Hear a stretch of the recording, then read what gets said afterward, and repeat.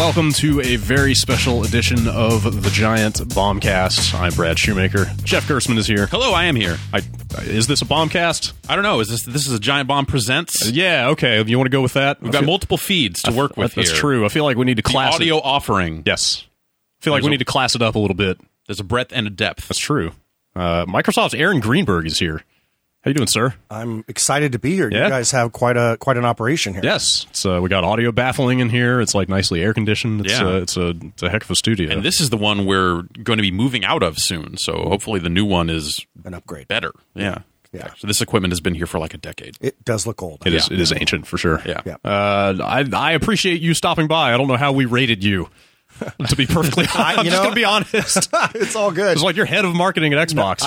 You're the guy. I'm a fan of the show, and I happen to be in town, and our PR team thought I should get out here and tell you a bunch of great things and answer all your tough questions. And so many of the other outlets are folding these days. At some point, just by attrition, we will rate everyone. Process of elimination. We'll outlast them for sure. We're your last chance to get on a podcast. So, what occasioned your visit here? I mean, obviously, we're coming up on the holidays. You guys are shipping games left and right, and accessories, and a new operating system. We have a lot going on right now. I would say the highlight for us really is all the great games we're bringing to market. We've talked about this being the greatest games lineup in Xbox history. I've been on Xbox for 15 years. It does feel like we're meeting that bar. We started the holiday off with Rare Replay this summer.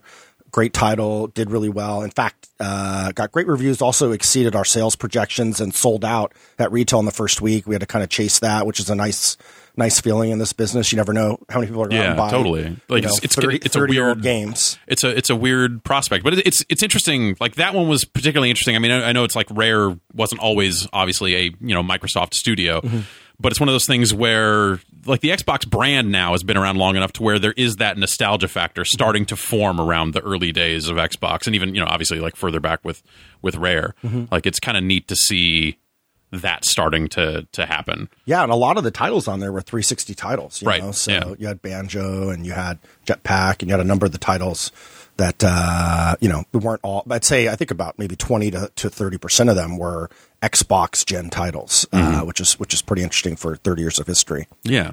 So that title did well. Then we launched Gears Ultimate Edition, same kind of reaction. I know Jeff wasn't a fan, but the rest of the world seemed to like it, and so that's good. It's a great game in 2006. It's I mean, that's another example, though, of like, I mean, it is, A, I can't believe I'm sitting here saying that Gears of War came out almost a decade ago, but B, it's like that, even that thing is to a degree a nostalgia piece for people at this point. It is. Like 360 doesn't feel like it was that long ago, and yet, that's a tremendous. It's interesting when you go back to Gears 1 on the 360, like this game that like established the 360 in a lot of ways. Absolutely. It was just like, setting the tone for a lot of the multiplayer stuff and a lot of these other things, like graphically. And you look at it now, you're like, man, I guess that really was a long time ago. Yeah. I remember at the time, I remember saying I've never seen anything that looks like that. It's just so stunning. And, the helicopter scene where they're flying over, the design of the game, the art. And then now you're right. Like it's amazing to go back and say, well, that was cutting edge. But I think they've done a good job remastering it. That title, by the way, has also sold really well for us. Same situation. We actually had it stock out at retail, which is kind of unusual for us for the first two games. And then our third big first party release was Forza Motorsport 6, which doing very, very well. But of course, the big dog is next week with Halo 5. Sure. Yeah. So this will run before. I have things to say about Halo, but you'll have to wait. We could hold this if you want to just. Do you want to hold forth? Yeah. Do you want to talk? Yeah. Do you want to dispense with some real talk? Sure. We could just hold this until after the Halo review embargo. Okay, fine. And then all right, let's do that. That game's really good. Yeah. Nice. It's amazing. The frame rate goes such a long way with that it really caught me off guard. Like I enjoyed Halo 4. I still think 3 is like the high water mark in a lot of ways, just in terms of like the things it established for the franchise. But this is. Yeah, it is a lot of fun. It feels very different with the 4-player kind of get you up mechanics and stuff like that. I am surprised. Yeah, I played through the whole campaign, and I am the games marketing guy, so you got to take it with a grain of salt. It's the best game ever made. For me, it is the favorite Halo game I've played. But I think a lot of it was. I think it really does feel like this was the Halo game 343 always wanted to make. They built this on a whole new engine, using the cloud and co-op, and a lot of the innovation they brought to the game. I think the verticality of the design. Some of the modernization, being able to ground pound from up high is pretty badass. Yeah. And I love the story. I mean, it's just you start playing it and you're like, oh, this is it. This is what makes Halo so special. Is it has this really rich, deep story. And I like the being able to play as Chief and Locke. And it felt to me like the game kind of got better. You got to do more stuff. You got to use more new weapons. Just it kind of built on. Which as a player, I kind of get excited doing that. So I think the team has done a great job. But of course. Jeff, it's in your hands to say if it meets the bar. I think that for me, it's doing the thing that like Halo 2 did in a lot of ways of like telling these two stories at the same time, but instead of the Arbiter, you got the other team, right? Yep. And for me. The thing I'll say about the story is that they clash too early, and then it's the sort of thing where all the marketing is very much built around Locke versus Master Chief. Like I've seen those like front yard ads, the like political campaign stuff, and that is so not that game. That is like the first hour or 2 hours of that game. And I think it gets into it. So it led to a case where like it's telling the story that I want to hear more about the Cortana. You kind of search for Cortana, sort of thing. Like that's a fascinating bit of of the Halo story, going all the way back to the original game. So it gets to a point like around the mid part, I feel like, where Locke's story matters way less. Obviously, he's very pivotal in the conclusion, but like the other team, for a game that was like built up as like these two things being equal and clashing, like he feels like a total afterthought. Chief's story is what you care about, but that's always been Halo, right? I really like rolling around with Buck, though, I have to say. Yeah, I mean, there are certainly elements of those characters. Yeah. Though I guess actually I'd say that like those characters are more lively in a sense than like the Fred and Linda, right? And, like the you have people. Chief and his team, but I think you're right. I Chief's kind of a downer sometimes. I mean, let's be honest. He can be a little morose. He's been in the shit a little too long, maybe. He's had a tough go. I mean, that's fair. The lady inside his head is gone. Like there's all kinds of shit. I guess I can't hold it against him. Yeah, I think fans will respond positively to Locke and his team, and I think Buck's great too. And so I think that is kind of the fun of it, being able to play in co-op. And I think you're right. We largely marketed the game around this Hunt the Truth campaign and having these two heroes, and it allowed us to do a lot of really fun stuff creatively. It's been a very fun game to market. Reaction and numbers and engagement we've seen has all been really, really strong. But of course, the most important thing is that you make a great game, and so I'm really proud of what 343 has achieved. One of the things that Jeff has mentioned as he was playing through the game, he kept saying like the frame rate really goes a long way. Like it is a great looking game, and it makes me wonder locking the frame rate. Right. Yeah. So I mean, obviously, you don't run 343. I don't know how much you can speak to this, but like out in the public, kind of since the consoles were introduced, as the launches approached and stuff, the PS4 gained a reputation. They've got a little bit of a horsepower edge on you guys. I mean, it's not tremendous, but like it made me wonder if like that, getting the game looking amazing and running really smoothly was like a main priority from a development standpoint, or even just from a marketing standpoint, in kind of fighting those perceptions, or saying like, we can bring it to when we put our minds to it. Like it was something that 343 drove entirely. Yeah. There was no marketing sort of secret mission here. But the team, they have a great team. They have a great technical team. They have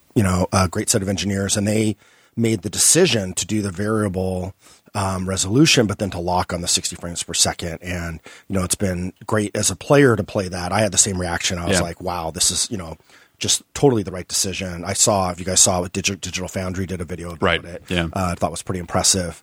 And so the reaction seems to be good. And I think it may set the tone for how other games like that will be developed in the future, because we've seen where frame rate jumps around. It's just not as smooth of an experience. And even, I mean, if you've got your resolution locked somewhere high, but the frame rate's all over the place, like that impacts the experience. Exactly. Whereas like, the resolution drops and stuff like that. Like I think I might have noticed once through that campaign. Right. There's a spot where it's like, oh, that seems a little blurry. Right. But it was like a split second, it's gone. Yeah. Whereas that frame rate, you feel it every step of the way. And that's why you want it to look good and play good. And so I think they chose the right balance there. And glad you guys had the same reaction. A lot of stuff's happened with your platform. Yes. The last couple of years. Connect's not in the box anymore. Yep. The front end is changing. Voice commands are maybe not as not all prioritized in cases where people don't have the camera. Has it been a challenge kind of being out there, being the guy responsible for like messaging to the masses why they need this thing when the kind of the goalposts have been moving a lot, like the tone and all that stuff has been changing so much? Well, I'm pretty excited about where we are because, I took this role that I'm in now about a year and a half ago, not too long after Phil Spencer came in as the head of Xbox. And so, led by Phil and the rest of our team, we just really refocused on games as the priority. And that's what we love. That's what Xbox has always been about. And so, I think we got the train back on the tracks. And it's great to see. I think if you look at our commitment in building great AAA games, you look at all the titles we're bringing to market this holiday, I think we're delivering more games than any first party team in the industry right now. And we have a lot of innovation happening, whether it's on new controllers, the new Xbox One experience, et cetera. So, and if you look at our 2016 lineup, which we showed a lot of that at Gamescom, you can see that it's not just this year. In fact, we actually have more games next year than we do this year. So I think we're, it feels good. It feels like we're delivering. I know we're, sort of the challenger brand. We're the, close second behind Sony, and we're going to continue to focus on what we think our customers want, which is great games. So what was it like? I mean, obviously, Phil came in and, did it feel like, okay, like you mentioned kind of getting the train back on tracks, like how far off did it feel when you stepped into that role? Was it like, all right, roll up your sleeves, like we've got to figure this out immediately. Start shoveling. Yeah, it felt like we had lost our way, and I think we lost our focus on our fans, and who our customer is. And I think any company or brand that goes through that, that's when you misstep. And so we had the people here that had been around forever. A lot of that same foundation was here. And so I think, being able to get the org back focused in the right way, Phil, I tease him and call him the White Knight, and so I've actually always said, hey, you should come out, like I suggest you should come out at E3 like on a white horse. Sure. And if Phil, like he would never do that. Yeah. And then I suggested maybe like Putin style with like no shirt on. I'm like, come on, people would remember that. Dragging a dead tiger behind him, right? Just exactly. slayed. Yeah. So he didn't do that, but he did, I think, really get our studios teams focused on great games, the platform teams focused on the right level of innovation, and really back focused on. And for me, we as the marketing lead, for games, I really love us doing more fan-focused engagement and getting back to what our roots of what Xbox Live was about, what the original Xbox was about, by gamers, for gamers. And I think we're doing that again, and we're going to continue to focus and improve there. You were telling us before we started, I mean, you've been there through every Xbox. Like you've seen the whole thing through. What were you doing before you stepped into the head marketing position? I had a bunch of different roles. So my background was in data and analytics. So I was our business manager on Xbox for the first few years. I used to do a lot of data and all kinds of analysis on the industry and all that. And then somebody told me, listen, if you want to have a career at Microsoft, you got to go work in marketing. And they were like, Steve Ballmer, Robbie Bach, all these people are kind of the head guys at the time, all did a stint in marketing. And so I went and moved and went and did Xbox Live marketing for a couple of years. That was really fun. I think we, at that time, grew Xbox Live members. We doubled it from 2 million to 4 million members. It's probably a pretty easy story to tell, right? Yeah. Like we're experiencing growth. Yeah, it was like the starter kit days. And then we worked on the launch with 360. And then they started using me as a spokesperson. And we didn't really have people that are out there, talking to the media as much. And so I did that. And then for a while, I ran our corporate communications. So I did kind of exec produced E3 and our global gaming events, and then also was in PR and a spokesperson. And then I actually went and was chief of staff to Don Matrick, and stayed in that role for about 3.5 years before he left. I worked for a couple other people, and then I moved into this marketing role about a year and a half ago. So if we can roll it back a little bit, you talk. I mean, being there from kind of the days of the start of Xbox Live and all that other stuff, and kind of the transition to 360. What was it like around then? Because from our perspective, it seemed like, okay, Microsoft pulled the plug on the Xbox in a big way to get the 360 out the door and jumpstart kind of the next generation. Like what was the feeling like internally at that time? Well, the Xbox was really built as with off-the-shelf parts, and it was kind of done really quickly. It was fun and exciting at the time because it was this small little renegade group that had put this project together. And I joined a little bit after it just got greenlit. So they're like, okay, the project's approved, let's go hire some people. And so I spent a lot of time going to Japan and learning about the business. We just didn't know. And so when we transitioned to Xbox 360, the original Xbox, we made a number of bets that I think were really strategic, like putting the hard drive in every console and putting the Ethernet port in. If you remember at the time, the Dreamcast had, had the dial-up, and a lot of people thought we were crazy for doing broadband. Seems silly now, but all those things had costs, and particularly the hard drive. And so we were taking a pretty big loss on our hardware. And so and we really wanted to evolve to a place where we had a more integrated system with Xbox 360, where Xbox Live was built in, and we wanted to bring in high-definition gaming and a lot of things that 360 could do. And so I think we did transition from original Xbox to Xbox 360, as fast as we could. Yeah. It seemed like, maybe the die had been cast on the sales part of that story. Yeah. It just seemed like, I knew that was from our end. It was this weird thing where it's like, you've got this console that's clearly more powerful than the competition, but there are so many more PS2s out there, especially worldwide. Yes. Where you're just and we see it in terms of, most directly, I think how we see it is in terms of which versions of games show up from third parties. Yeah. And you had to fight to get Xbox builds of stuff back then because they were like, we're sending you PS2 because that's the one we want you to cover, because that's the one we spent all our time on, because that's the one that people are going to buy. That's the one we want you to promote in your top slot and all this sort of stuff. And then, obviously that flipped big time to the 360. Yeah. Whereas the third parties that were, shipping across multiple platforms, they weren't sending out a ton of PS3 discs. Yeah, and we had with the original Xbox, we launched after Sony. We were, clearly the more powerful box, but we had to invest a lot in our own games. We even made our own sports titles, if you remember at the time. Yeah. So Fever. Yeah, we had NFL Fever. XSN. XSN Sports. Oh, God, that's right. That's right. There was a lot of innovation there in the early days. Yeah. So Crimson Skies, Mech Assault. We did a golf game. We did a baseball game. Yeah. Inside MLB Inside Pitch. Inside Pitch was it, or Inside Drive? Inside Drive. Inside Drive, I think. Yeah. We did a hockey game. Yeah. Yeah. So did that come out of this idea of hey, we're new to the game. We don't know if EA is going to come. We don't know if all these third parties are going to be interested, so we better do it ourselves. Yeah, I mean, we knew what we knew was what our customers wanted and what they expected, and so we wanted to make sure we had the right portfolio to match that. We obviously ended up getting EA's support. Yeah. But Dreamcast had launched without EA's support. Right, and you saw what happened. Yeah, so they were kind of a kingmaker, and they had a pretty tight relationships at that time with PlayStation, and so we weren't going to bet on it. And over time, as we got a lot of EA support, we took our internal resources and moved them to other projects off of sports. But and sports was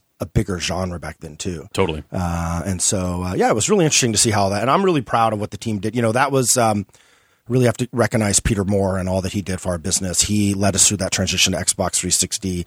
He was a great leader for the team. He had a lot of vision. Great guy to work for, and really, really have fond memories of those times when. We were putting tattoos on his arm with, Halo. And then I remember we did the Grand Theft Auto one. And so, but he was in there, sleeves rolled up in the trenches with everybody. And, it was, I think we, did something very special with Xbox 360. And, we're continuing to write more chapters now. Yeah. 360 launch to me, at launch, the 360 is still one of the most exciting products that's ever come out in video games to me. For me, it represented the point where you got completely away from the old 8-bit Nintendo paradigm of just stick a game in, push a button, and you're immediately at the title screen playing the game. And it made it made a platform ecosystem make sense to me. You know, it's like, here's why you would turn on the system and not even load up a game, because there's all this other stuff, you know, achievements and like the cross game messaging and invites and stuff. Like there were so many like fundamental innovations with online stuff there. Yeah, when 360 launched, there wasn't Facebook, there wasn't Twitter. Right. You know, so we brought this like social network to your living room, and there's a lot of innovation from that team, as you talked about achievements and having live built in. And, you know, we had some of that basic functionality with Xbox Live, with the original Xbox, but 360 is where it really came together, and I think became more mainstream. And here now we see the whole industry. I mean, there's multiplayer only games now are launching. Right. Yeah. You know, you've got Evolve and Rainbow Six, and you know, a lot of these titles that clearly sell based on that alone. Whereas at the time it was, you know, will you add that to your campaign game? Yeah, it felt like, I mean, you know, you probably look at like 07 or something like that, like Call of Duty 4 and stuff like that, is like that switch of like, okay, now multiplayer is not just a bullet point on the back of your box. Like, this is the thing that's going to sell your game if you get it right. And now it's totally. And we're very much at that same point in our generation now, where, you know, we're in that third holiday, and we're seeing that people are getting enough time with the hardware to really build great games. And I think, you know, this holiday, I mean, holy cow! I mean, you've got Fallout 4, you've got Tomb Raider. We talked about our titles with Halo and Forza and Gears and Rare Replay, Call of Duty, Star Wars Battlefront, and like these, like every week there's like one or two more games, and so it's just kind of nonstop. And leading into December with Rainbow Six. So hopefully gamers have saved up their money this year, because there's a lot more games to play than any holiday I can remember. Yeah, there's a whole lot of stuff. It's definitely, you know, like I feel like last year we were building kind of like top 10 lists almost begrudgingly. Yep. This feeling of like, okay, there are some gems here, but like the number 10 game on my list is maybe not my, you know, wouldn't make the cut in a lot of other years. This year, like it's a very, very different story. Yeah. It's almost an embarrassment of riches this year. Yeah. So many good games coming out. Yeah. Did it feel, you know, in the kind of, you know, as word's getting out about the Xbox One in the lead up to launch and getting partners on board, the thing I've heard from some developers is that, you know, the people with money were not quick to greenlight a lot of projects because there was some hesitance as to whether or not consoles still mattered. And that it took a little bit longer for that money to show up. Like, kind of once the you know, PS4 and Xbox One hit and started selling, everyone was like, okay, no, people still want this stuff. Like, spin up the game machine, let's get it going.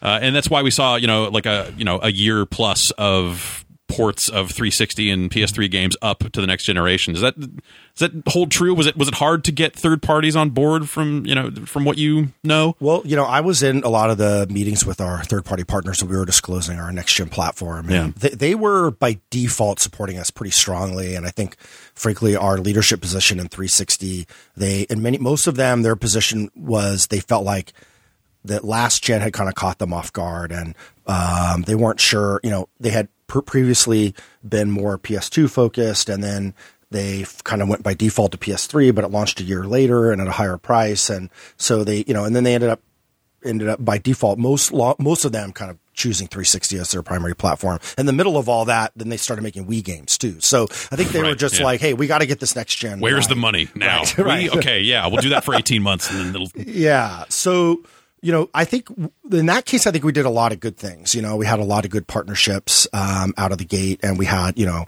from a third party partner standpoint, we did some stuff with EA, and I think what you're seeing with EA Access and some of that is some great innovation there. And we had Titanfall as a title that we had from them, et cetera.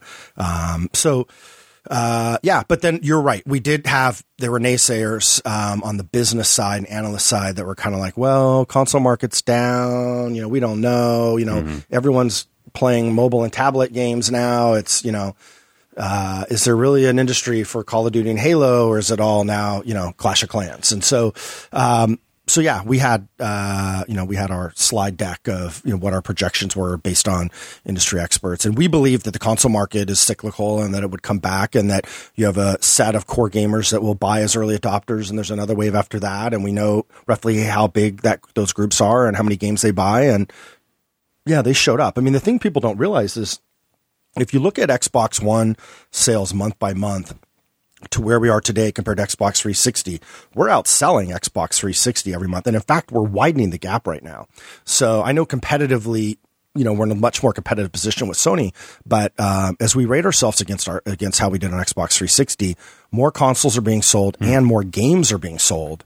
So from that standpoint, the patient is very healthy. But yeah, that just speaks highly to the health of the business in general, right? Yeah, absolutely. And you look at, I look at like EA stock, or I look at how our third-party partners are doing, and they're largely doing very well.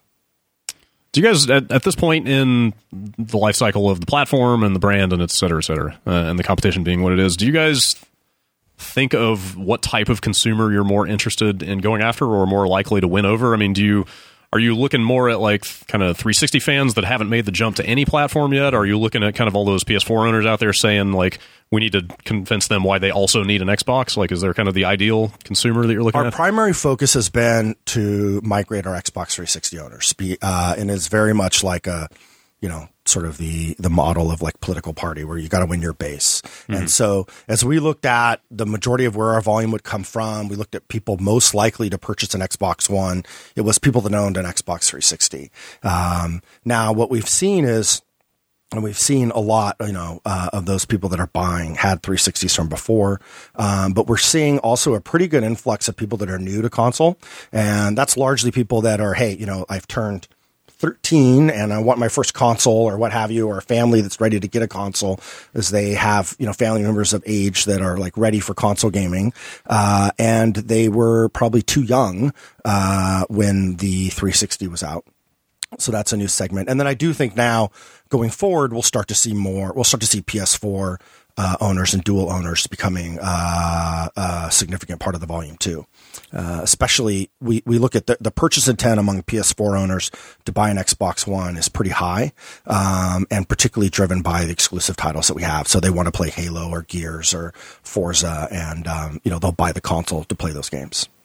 Yeah, that seems like, if like you had to pick a strength for the Xbox brand, it seems like it is the games. Mm-hmm. The first party studios like cranking out stuff on a regular basis, mm-hmm. and it's just obviously like that's kind of everyone's ideal, but it's been the one thing you look at Sony's portfolio, like the first party is just not getting it done. Yeah, and that's been interesting to see them pull this like big sales lead and all this other stuff. Does it feel like the early days of Xbox One kind of set up PS4 for this success? Obviously, like, the initial announcement of the machine, the confusion around a lot of the always online stuff prior to launch, and a lot of that seemed like, you talk about that 360 base. Yeah. Do you think that like that messaging was so damaging that you still have some of those people out there that are like, well, I'm not going to upgrade because this thing has to be on the internet, or, like those sorts of problems? We don't hear a lot of the online stuff, but what we do see is first impressions are really hard to change. And so I think price perception was that we were the more expensive console.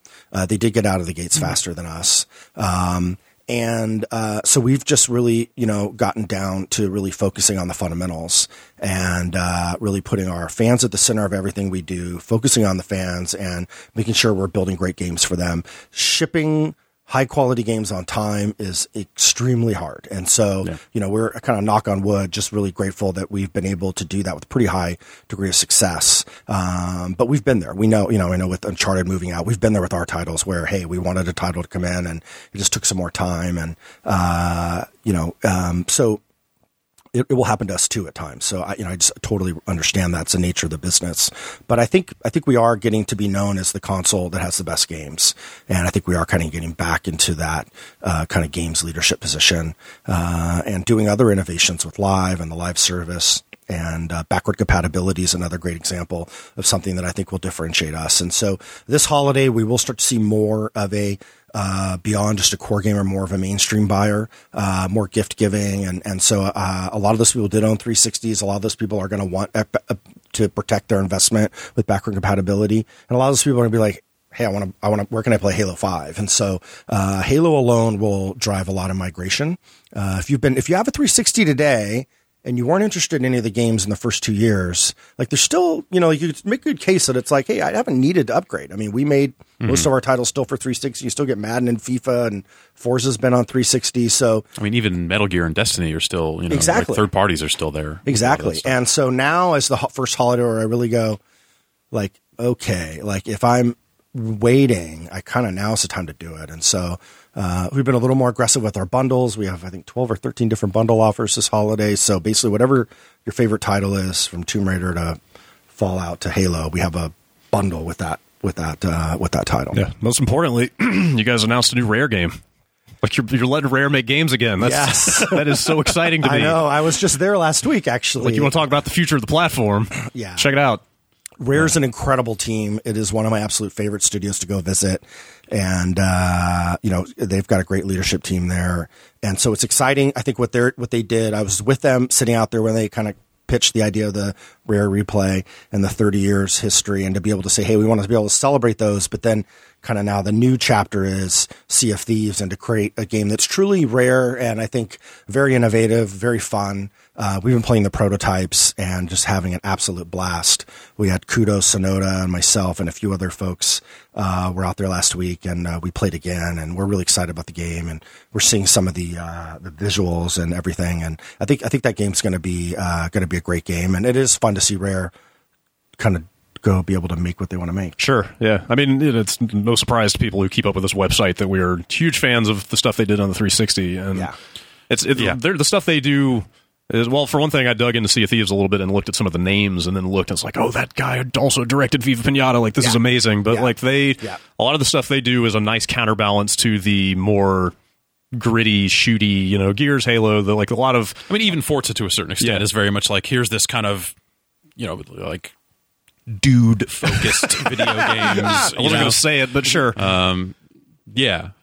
Sea of Thieves seems like the sort of thing that could reach wider. But that's always been Rare's strength. I mean, in making games that really can appeal to anyone. It's one of those things where it's like demographically or whatever. Yeah. I don't know if like either Brad or I are in the A group for Viva Pinata, but man, I fucking love Viva Pinata. Yeah. Oh man, it was so good. Yeah. And Nuts and Bolts. Yeah. Banjo Nuts and Bolts. Yeah. Still waiting on the sequel to Nuts and Bolts. Sometimes I feel like we're the only ones left waiting for that sequel to Nuts and Bolts. My favorite game of 2008. Everybody else is crazy. Yeah, I mean, we'll see what else Rare does, but I think, they've taken a pretty ambitious project with Sea of Thieves, and I agree. I think it is a great concept, and they were very convicted about it, and, it wasn't a case where we were looking at two or three things. It was very clear from the start that this is what they wanted to make. They really had passion around it. I don't think anyone's done what they're trying to do with this kind of open shared world experience, and, the canvas of, pirates and boats and the legends and things you do with your crew and all the stuff that can happen out of that is, I think, just going to be awesome. And you're right. Like, even for us as marketers, we're kind of like, so who's our target audience for this? Because right. Like by default, we really kind of look at most people that buy our games. It is tends to be largely male kind of core gamers. But I would argue Sea of Thieves will bring in a much more broader audience, but also delight the core, which is I think kind of the magic of what Rare has done with their games over the years. Yeah, Viva Pinata, great example of that. Totally. Yeah. On the third party side too, it's kind of the weird hybrid first third party where you're working with external developers. Obviously, Rare is a Microsoft studio, but you guys are you've been doing this for a while. You're out there working with Platinum, and you're doing Recore, and there's you're willing to throw some money at other developers doing exciting and offbeat things to get those onto your platform. Do you guys still feel empowered? Now that there's kind of this big regime change at Microsoft as a whole. With CEO on down, it's kind of a lot of new management. Do you feel like the Xbox division is going to continue to be empowered to go out and make those deals and kind of get that stuff onto the platform? Yeah, I mean, it's all about the commitment to having great games. And what we call them published titles. So we have a publishing group. And basically what they do is they know that there's a bunch of great developers out there that make some of the best games in the world, but they like to be independent. And so whether it was Insomniac and what we did with Sunset, or what we're doing with Platinum and Scalebound, or the same with Quantum Break and Remedy. These are we treat them very much like internal studios. We just don't own them, and so that's our publishing business. It's helped us, I think, invest in some new things. Particularly, we tend to make more kind of new IP bets in that space. Whereas, our existing, whether it's Turn 10 with Forza or Halo with 343 or Coalition with Gears, they're kind of our big IPs tend to be built by internal teams. But it is fun to kind of see what these guys come up with, and getting to work with a developer like Platinum and their rich heritage, or Remedy and what they've done. Making games now exclusively for us is a great opportunity. Let's talk about the dashboard stuff, the new Xbox experience. Is that something that, I mean, obviously, like, it feels like a pivot in a way to, like, all the early talk was very much like, hey, let's talk about television. Hey, let's talk about watching Netflix on your game console. Like, I mean, literally, like, I remember, like, it was like Phil and a couple other people came into the office a little bit before launch just to chat. Yeah. And I think a lot of us, some of the folks from GameSpot, and then I think Brad and I, a lot of us were like, oh, here's where they're going to, like, come in and go, all right, we get it, video games. And instead they were like, so what are you watching lately? Oh, boy. And I'm just like, what the fuck? Like, it was one of those things where, like, walking out of that meeting, it was this feeling of just like, they don't realize what's about to happen to them. And as soon as this thing launches, like, as soon as they get out of the market, like, this is not the Microsoft, the same company that did the Xbox 360. Like, something is going on. It feels like, all this stuff is lining up. You talk about, the slogan being like the greatest games and all that. And this seems to be happening kind of on the heels of that. Is there some kind of attempt to just like, hey, let's refocus even the on console experience around games and maybe kind of push some of that other stuff a little bit further to the outside? Yeah. I mean, I think a lot of it is, we sit in meetings every day, every week, and we talk about the games, we talk about the business, we talk about the platform, and, there's just things with the platform that we wanted to change and make better. Mm-hmm. We wanted it to be faster. We thought the UI could be more intuitive, and we learned, and so that's the nice thing about, I think, us as kind of a core software company is that, we look at what people are doing on the dashboard, what they're spending time, where they're having trouble. That's how we obviously we improved party chat. We just we kept we added screenshots and keep innovating. But then there was a point where it's like, actually it makes sense for us to redesign the UI and to do that in a way that will improve performance. And so that was one of the primary benefits. But I think as you go through it and use it, where the product ended up, I think. And we've seen in preview, people have been really positive on it. And, these are always hard. It's very subjective, sort of how you design things. But we've made it more intuitive and aligns more to how people are using the system now that we've had more time to kind of learn from that.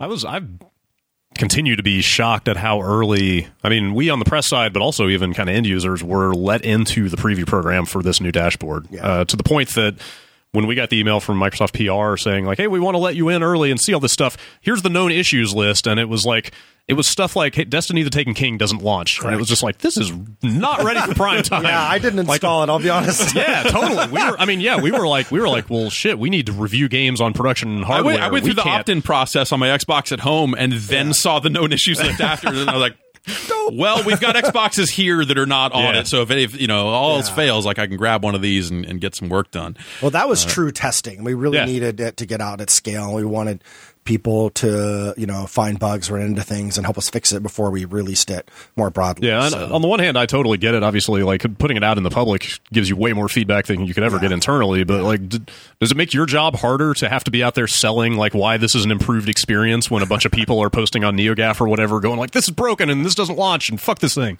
Well, that's the kind of feedback we want. Frankly, we want to know about that, and most of those issues and stuff were things we didn't know about till we started testing, and then we add them to the known issues list, and then we fix them. And so that's how the kind of beta or preview processes work. And people opt in, and there's a lot of people that want the thing unfinished. They want to see it early. They want to kind of play with it. And I mean, you've seen our core guys, right? It's fun to bang on. Jeff is that guy. Like you're fast ring Windows 10. Yeah, I've been running Windows 10 for months now. Right. It's like it's fun sometimes to watch everything break and go, man, wow. Yeah, and I'm one of those types of people too. But then of course when your parents are like, hey, no, just wait, so it just depends on the type of customer you are.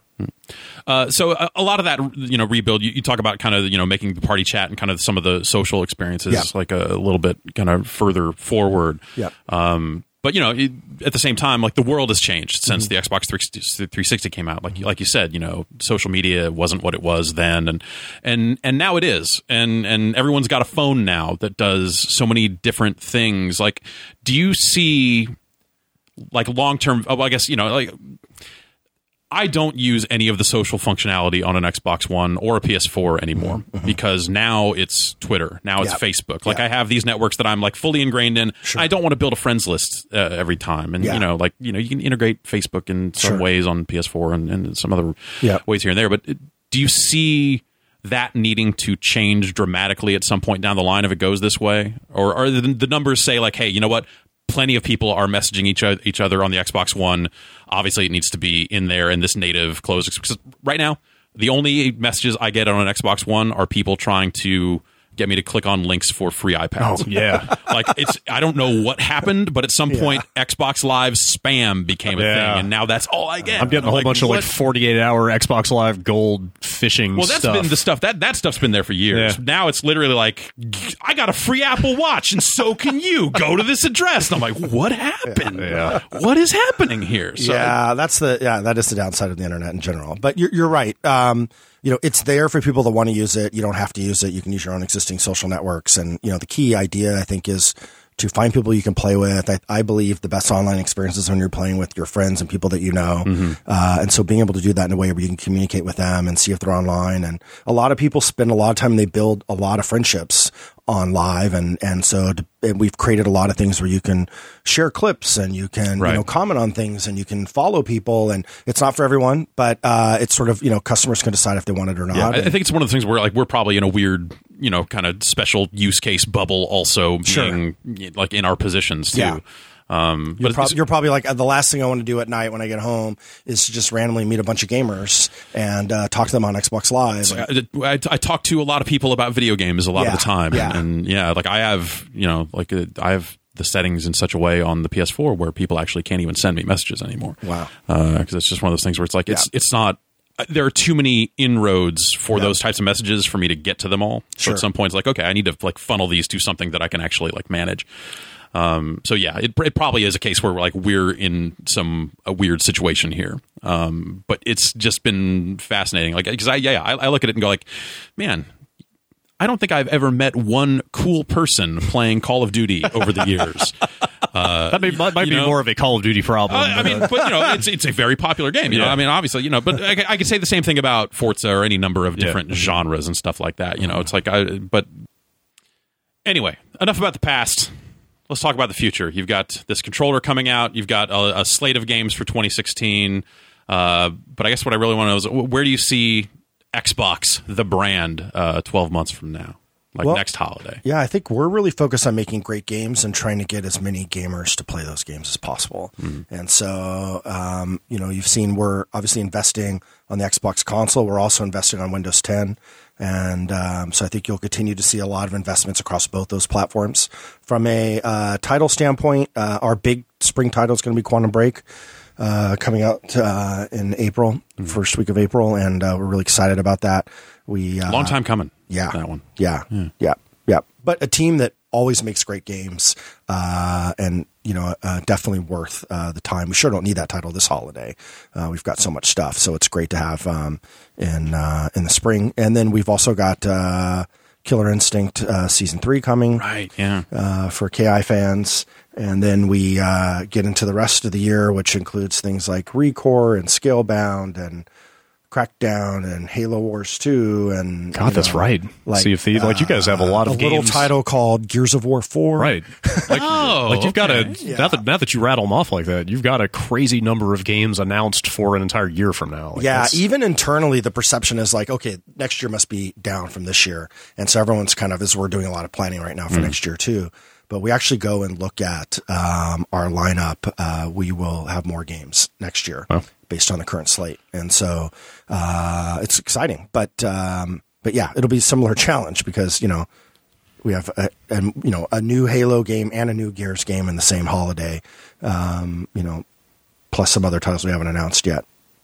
That's pretty much what we want to hear. Like Jeff was saying.